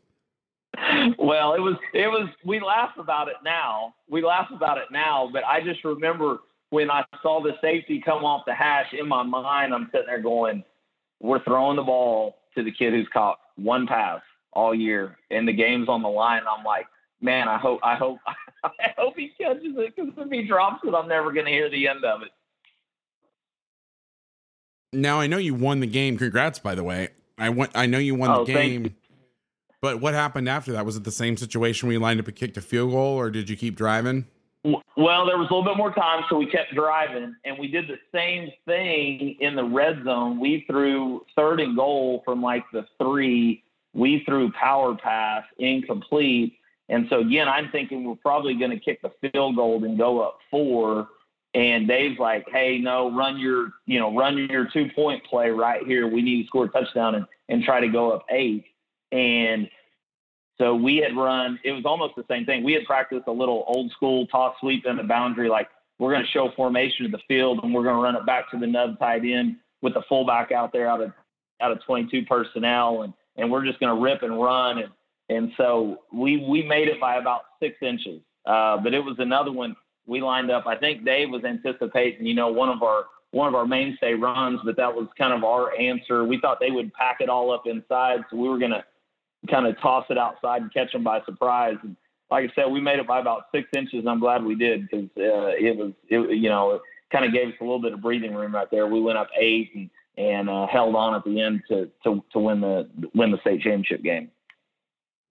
That is incredible. What a way to end the podcast. Coach, thank you so much for coming on. Sorry for all the false starts, reschedules, all the other crap we endured for this. I appreciate you. Good luck in your first season in Arkansas.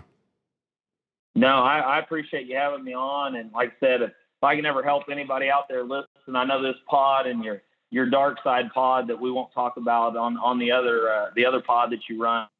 I like to sneak in and listen to those guys. Those guys help me out quite a bit as well. So just appreciate you doing this. And if I can ever help anybody, feel free to reach out. Thanks so much, Coach. Thank you.